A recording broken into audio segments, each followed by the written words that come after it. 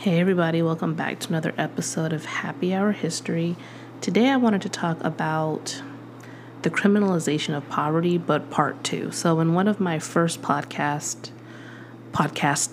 I discussed what I called the criminalization of poverty as it related to the pandemic, and I wanted to revisit some of those themes.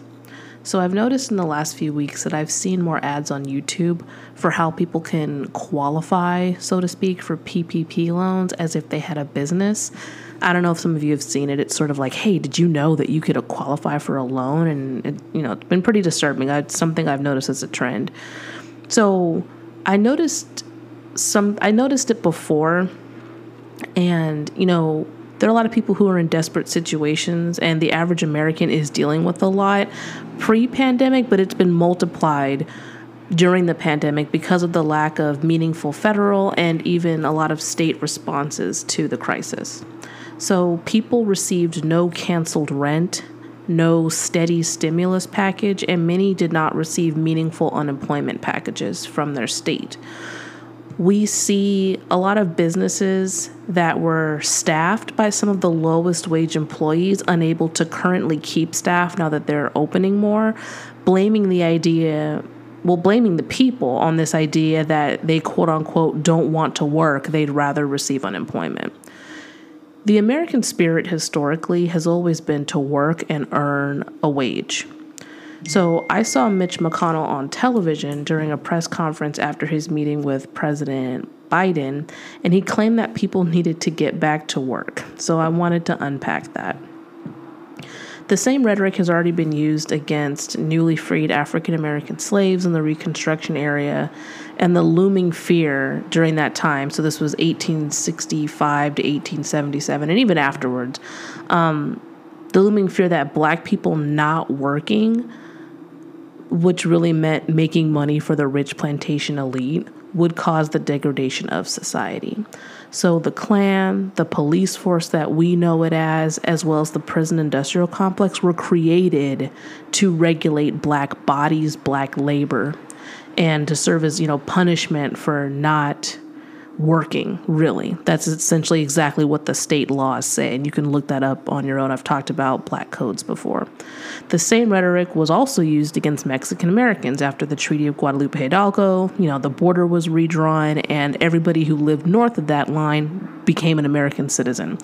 So the idea that those people's labor needed to be regulated as well, as they were also considered colored people, and therefore subject to the eugenics rules and segregation of the era. I guess it's also worth noting that, being descendants of indigenous people, a lot of that anti-Native American sentiment was also rested on these Mexican American populations as well in the Southwest. The same rhetoric was also used against Asians in America and their American offspring for the purpose of keeping them in low-wage labor to maintain the racial hierarchy. So the question is, who needs to get back to work? Who do they mean needs to go back to work? They can't use the same blatant racist rhetoric as before, like they would have even 80, 60, 50 years ago, right? They mean anybody who works in a service industry capacity, and many jobs that are seeing staffing issues are considered service industry jobs. So the people who, again, get paid the least in society, and we're talking about hourly wage work. It's a problem when the state has to provide them with the bare minimum it takes to live in their local area, through unemployment assistance, but the private companies don't have to pay them enough to meet that same, living standard. And I've already talked before about the MIT living wage calculator, so that's another plug to check that out. In addition to lower wages, these people have to deal with, customers, which, can be hard if you're working in service capacity. I worked retail service before when I was, early in college, 18, 19, 20 years old, about 18, 19 years old. Oftentimes these people have to deal with, terrible customers anyway. And on top of it, because we're in a pandemic, you have people who are refusing to follow mask mandates, are refusing to maintain social distancing, and it's just amplifying the interactions that they're having with these negative customers. And a lot of these workers are not valued in their capacity because they truly are seen as servants, right? When you look at service industry, historically speaking, these jobs were commonly reserved for members of the aforementioned cultural and racial backgrounds. Because we know in our society throughout history that certain jobs were reserved for people based on their race, based on their gender, things like that. And it seems here as if supply and demand isn't funny to the rich when it works against them. They have more demand for employees than they have a supply for. Hence the employment sign-up bonuses that you may have seen, people taking pictures of, offers of on-shift meal price reductions, etc. These are things that should have been in place, but are only there because they really cannot find people who want to deal with the jobs, all that goes with working there, and also not being able to make enough money to take care of themselves. So let's get back to PPP. I heard a great podcast by a YouTuber, and she has a podcast named Lovely Tea, and she was talking about people that are having their family members rounded up now that the government is catching up to those people who were approved for PPP loans, but they didn't have any reason to get them. I already said earlier that I think that it was a setup to fuel the prison industrial complex. Many people were preyed upon and gave their information, and I mean like social security numbers, other, pertinent security information to people who are now long gone. And now these people may be facing fines, jail time, etc. for receiving that money. And they may not be able to find the person who filled out those contracts for them. Because a lot of people gave their information to somebody, signed it, that person received their money, like their cut, and they were out. So a lot of people spent that money on luxury items, travel, etc., and all of these receipts can be audited. There's a paper trail for all of it. So I remember last year, someone who was on the show Love and Hip Hop Atlanta got discovered for being a part of the scam. So even though he had a legitimate trucking business, he was buying cars and jewelry with the money, which is not what it was intended for. I saw a video from a YouTuber named MC Shaky where he was calling out either Supacent or BB Judy for doing the same thing. So guaranteed, if they did, the government will come to collect them and get that money back. And the thing about MC Shaky's video was he actually was showing like receipts, like proof that they had taken money and had spent it on things that they weren't supposed to, and that they had overinflated the amount of money that their businesses brought in. So it was, pretty scary and also really intriguing. People who already have access to wealth were also being a part of these scams. So for people with less access to capital, that's especially scary because many of them didn't use the money on frivolous items, but rather they used it to buy things like food, pay their rent, etc., so that they would, especially paying their rent so that they wouldn't be evicted after the rent moratorium was lifted. Like I said, the government, the state, the cities that I'm aware of never canceled any of those payments, nor took on the burden of paying them to the owners of the property. So for a time, the states and counties didn't evict people for non-payment, but those things are going to be lifted soon. And it still affects your credit and rental history if you never paid, even if it's because you couldn't pay. And it also still follows you even if you left the property before they were able to get that money back from you. Yet, even if people did get the money and use it indeed to survive, lots of people who still received lots of people who received the PPP loans still received unemployment from the state as well as the additional federal money that was given on top of that. So as a teacher, I've been on unemployment in the summer months. Many teachers are on unemployment in the summer months. It's very common. And I did this earlier in my career. So in California, because I can only speak to California State, every 2 weeks you have to certify, which means that you say what work you looked for and also list any wages that you received for the past 2 weeks. So within a few days of you reporting it, because they every 2 weeks you have a reporting date for the 2 weeks prior. within a few days, they calculate what aid you get or a prorated amount, and then you get the money sent to your EDD debit card. I don't know if some of you saw that there was a big EDD debit card scam in Beverly Hills, which is just the Office of Unemployment. You have to claim any money that you received, especially where there's a paper trail, right? Because if someone someone in your family gives you cash to help you get by in the summer, that's not traceable, right? But if you work at all for any normal employer, you have to report that.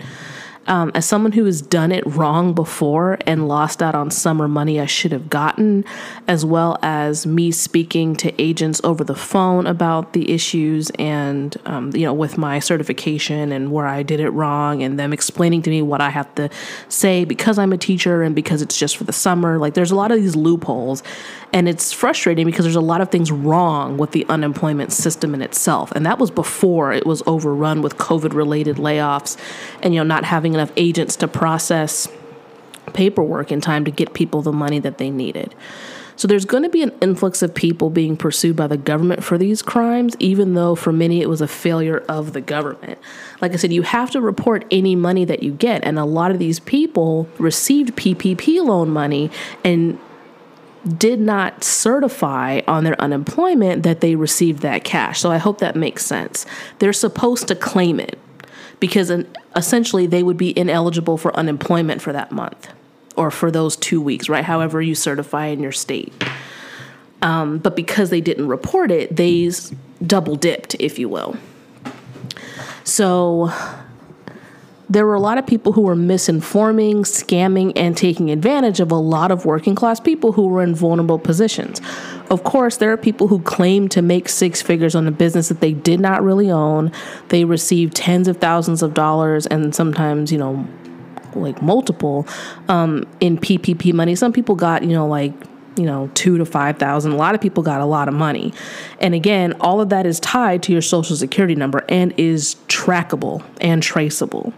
So for people who gave their, Social Security information, et cetera, to somebody who couldn't be trusted, whether that be seedy cousins or family members, because we all have them in our families, they might be caught in the shaft of legal woes now that the government is trying to figure out, well, who got this money, who didn't need it? And now they're looking at the auditing books for unemployment and saying, well, who received, loan money and did not put that on their unemployment paperwork. So they got, more money than they should have. The criminalizing of these people who did so out of desperation will probably not be considered. So I saw that Gavin Newsom was lifting the mask mandate, I believe on June 15th, and I'm unsure of how that will affect private businesses that still want to enforce them or citizens who are afraid to mingle in public spaces because of the laxing of social distancing requirements, especially while India and other places around the world are dealing with current spikes and healthcare crises as a result of those COVID spikes.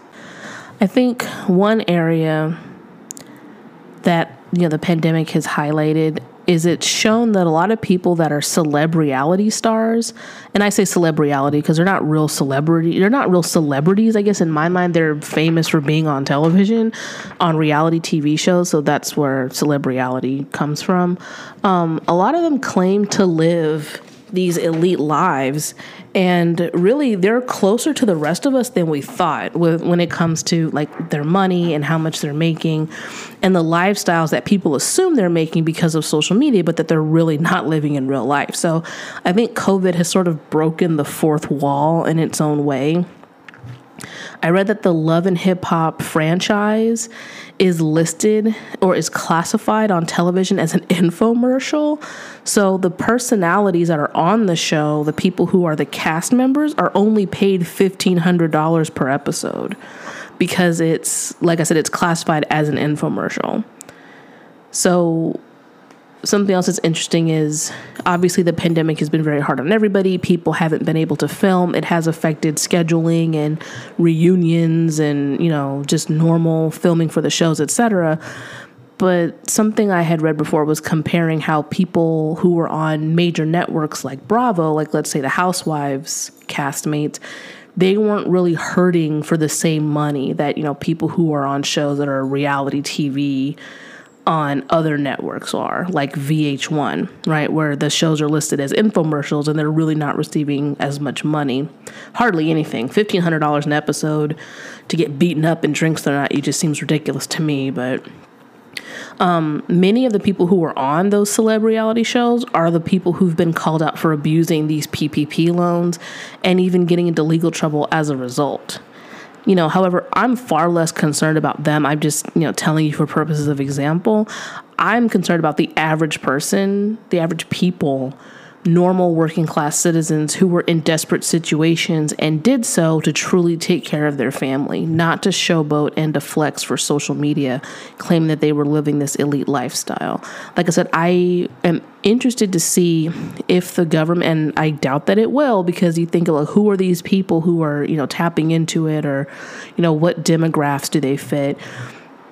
I'm hoping that the government will take that into consideration while pursuing these people legally, right?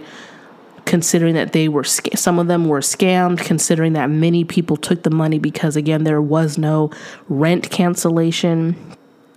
There was no, they couldn't shut off your utilities for non-payment. But like I said, it still adds up. You still have to pay it.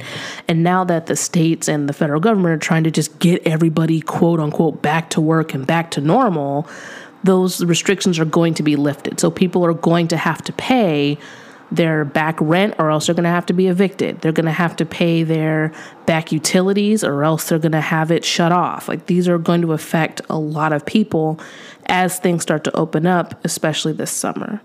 So I just wanted to cover that because I thought it was important to sort of give an update to it and discuss, again, how I think, in my mind, a lot of these people, especially, and it rose my red flags because I was thinking, okay, well, how are people on YouTube? And they look just like normal people, like me or you listening to this, that are just sitting in their living rooms and are filming a video saying, did you know you can qualify for a PPP loan? And I was like, well, what the heck is this?